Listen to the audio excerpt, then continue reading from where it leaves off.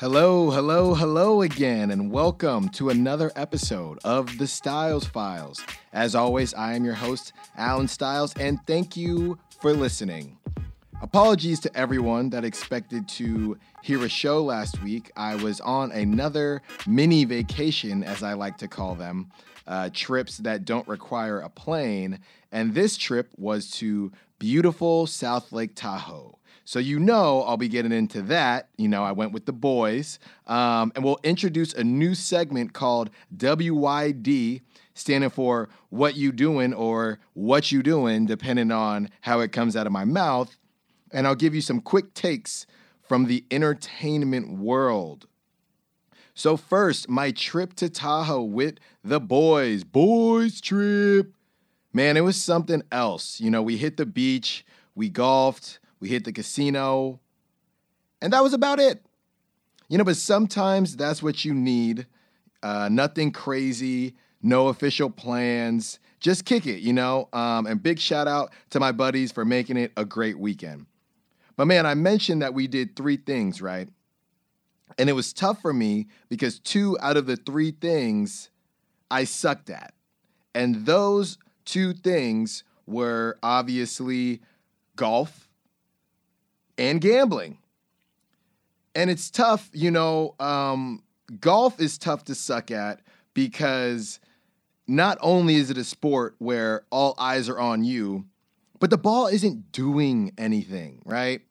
Like you airball in basketball, maybe the person had good defense. You strike out in baseball, maybe the pitcher was just balling out that day.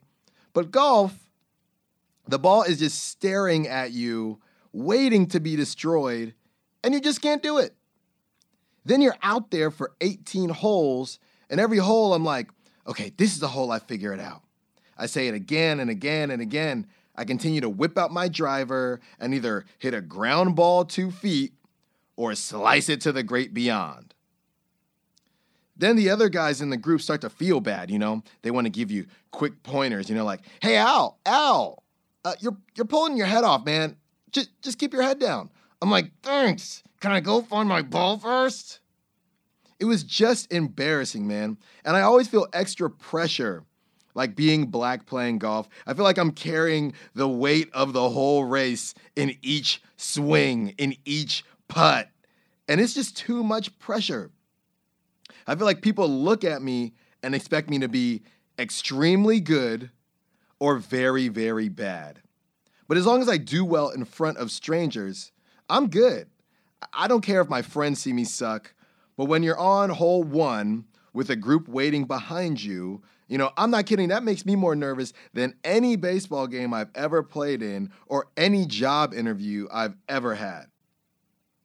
And then everyone, wants to bet. Like golf is the only sport where everyone wants to bet every single damn time. I'm like, why don't we ever bet at stuff I'm actually good at? Y'all don't be betting when we play basketball or soccer or softball, but we get on the course and it's like automatic. All right, so what are we doing this round? I'm like, huh? What are we doing for what? Like what's the bet? Dude, I just spent $80 to play. I'm not trying to give away more money. Like I'm not trying to hustle myself. And people always try to play you too. They're like, look, honestly, I'm not even that good. I get to play, I don't know, maybe once a week. I'm like, well, that's one more time than I get out a week, and I haven't golfed in a month. So what are we doing? Golf is also tough because I don't want to suck, but I also don't want to be broke. Like golfing is not cheap. Like sure, you can go to the driving range, but for me, I'm like a batting practice hero at the driving range. And for those of you who don't know what that is, a batting practice hero or a BP hero, it's basically someone on your baseball team or softball team that looks like Ken Griffey Jr. during batting practice, but when the game actually starts, they can't do anything. So yeah, that's me at the driving range. Everything is fluid. I'm driving the ball straight. I whip out the irons. I'm hitting the little flags. I'm a baller out there. But then I get on the course and I am a double bogey golfer at best. But honestly, that's the thing. I don't care if I'm a double bogey golfer. I care about how it looks and how I look. If I play double bogey golf, but don't hit any ground balls, no double play balls, or lose any balls, that's a win for me. But yeah, man, regardless of how I actually played, getting on the course in Tahoe was a great time. But let me tell you, that altitude is no friggin' joke. I mean, I'm walking to my ball, trying to find my ball in the bushes, and I'm like, damn, I am out of breath. I'm famous to my friends because I bought one of those training masks that, says that you're training at higher elevation. Like, put this on, you'll be at 700,000 feet. I mean, if I had worn that while in Tahoe, I probably would have passed out. But you know what? If I did pass out, maybe that would have prevented me from spending all the money that I did at the casino. It's ridiculous, man. And every time I go, I tell myself, okay, don't pass this limit. Don't pass that limit. Fast forward a day, and I'm on the phone with my bank, changing my money limit for how much I can take out in a day. So how this whole thing started is I played roulette a couple years back, but I was only playing the colors, playing black or red. Then about a year in, I learned how to play the numbers, and it just opened my mind to a whole new world. You can play the numbers straight up, you can split with 2, you can play a quadrant and play 4. The list goes on and on. Then I had one summer where I gambled twice. Once in Panama and once in Vegas during the Life is Beautiful festival. And sidebar, that is one of the most underrated music festivals in the world, and I will be attending again, so hit me up if you go.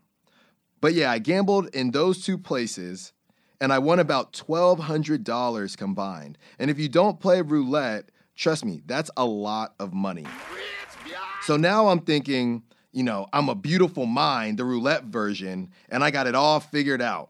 I read up on it, and basically the theory is when you have the same person spinning the ball, most people spin it at the same speed.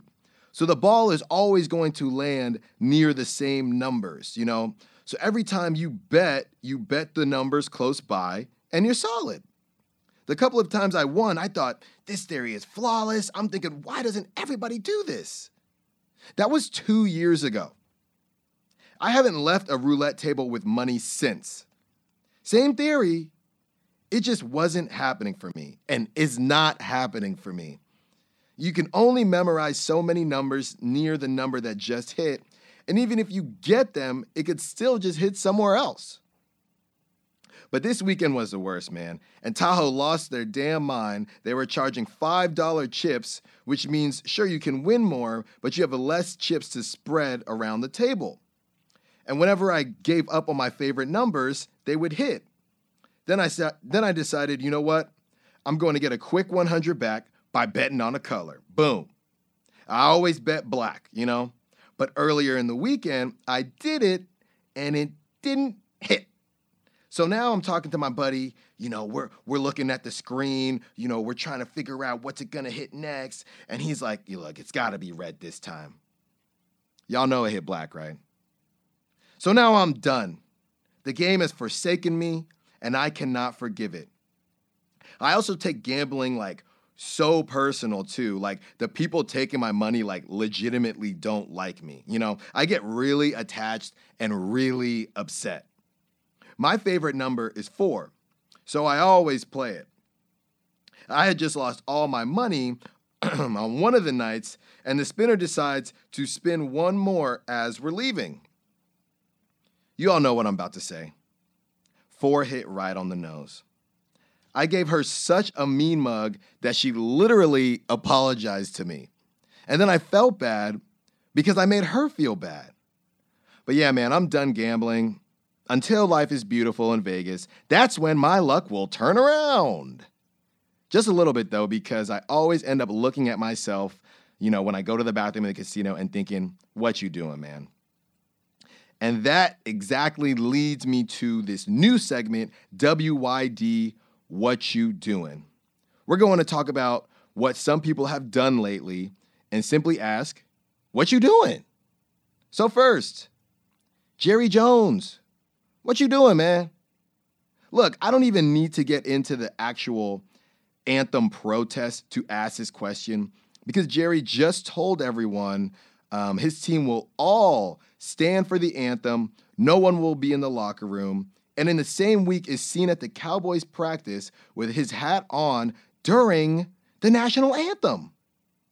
You can even see his son, Steven, mouth to him to take his hat off. And he's just like, nah, bro, I'm cool off that. Nah, I'm keeping my hat on. You know, it's too hot. You know, my hair's steaming up a little bit. I'm going to keep this hat right on. I mean, what are the two things that announcers say when they announce the anthem? Please rise and remove your hats. And I've actually seen people get really upset at other people for not taking off their hats. But I bet you those people don't mind that Jerry didn't. I mean, this is just the most typical do as I say, not as I do mentality that is just simply sickening. It was almost like a power move just because he knows that no one will say anything to him. But either way, what you doing, Jerry? Come on. Second, what you doing? So I'm in this co-ed basketball league, and it's co-ed basketball is very similar to softball in that it's not serious until it's serious. You know, like everyone is joking around until it's the second half and the game is close. So my team is pretty good, you know. We're 2-1, but you know, we're a good typical team. You know what I mean? Like we're above average, just a little bit above average. So notice how I said 2-1. Well, let me tell you about the one. Last week we played these guys, and two of them go about at least 6'4", and one of them 6'2". And one of the 6'4" guys, you know, comes in the gym with his shooting jersey on from college. You know, they're doing layup lines. He's swatting the girls on our team. I mean, we got absolutely destroyed. And it was apparent pretty early that we were outmatched. So you know me, when I have nothing else to go off of, I resort to my mouth. So he got fouled, and he's on the free throw line, and I'm just letting him have it. You know, I'm yelling that he's in the wrong league. I'm making fun of them for playing a zone. So now, of course, it looks like I took it too far. You know, at least that's what everybody is thinking, or at least what I think they're thinking based on the looks I'm getting. But you know what? I don't care. You don't walk in with your shooting shirt on from college and ball out on a bunch of people that haven't played since high school, if they even did play in high school. That's just weak to me, man. What you doing? They got leagues for that. They got leagues. And I'll tell him every single time. So, you know, we'll see him again if we get to the championship, but we going to have something up their sleeve. You know what I mean? I'm going to round up some buddies from the Y, and then let's see how he does. You know, I don't care if I don't even play. I'll be the coach. Since you didn't want to join a different league, we brought the different league to you, bruh. How about that? You going to get dunked on at the Salvation Army Rec Center. How about that? But seriously, what you doing, man? And lastly, MLB teams are making trades, and of course, my beloved Giants are doing what they always do, absolutely nothing. I mean, you're only 5 games back in the division, and I was watching a game a couple weeks ago. They did a flashback to 2010, and that core was still there. Buster and Crawford, all those guys, man. I mean, they're not getting any younger. Doesn't seem like you plan on trading them. So what exactly is it that you are doing? I will never hate on the Giants because I watched them win not 1, not 2, but 3 World Series titles in my lifetime. But you also can't live in the past, you know, and it kind of seems like that's what they're doing. The even magic thing is pretty much dead. You know, they got guys on their roster that are just there for nostalgic reasons. And as their roster is presently constructed, this will be another year they waste for the greatest catcher in baseball, Buster Posey. And that's right, I said greatest catcher in baseball. I know there's a Yadier Molina out there. I know there's some younger guys. Buster Posey is the most consistent and been the most underrated for a long time. But on this show, he gonna get his respect. We gonna put some respect on his name, Buster Posey. Not to mention, they are wasting a tremendous year by Brandon Crawford. Sure, some of the new guys are showing promise, but we've been here before, and we all know how this story will end. Definitely don't mind the cheaper tickets, though. That's the only good thing about mediocrity. And for all of us Giants fans, it's only a matter of time before the Dodgers finally figure it out. We've been banking on them blowing it for far too long. They're getting close. Last year was really close. This year, they're going to be close again. They just got Manny Machado. We're still playing Pablo Sandoval. Giants, what you doing? But I know what I'm doing. I'm patiently awaiting the return of the fall sports and fall shows. But until then, here are some quick hitters from the entertainment world. Number one, if you're a fan of singing shows like The Voice or American Idol, the show The Four is finishing its second season, and I gotta say, I think it's way better than any of those.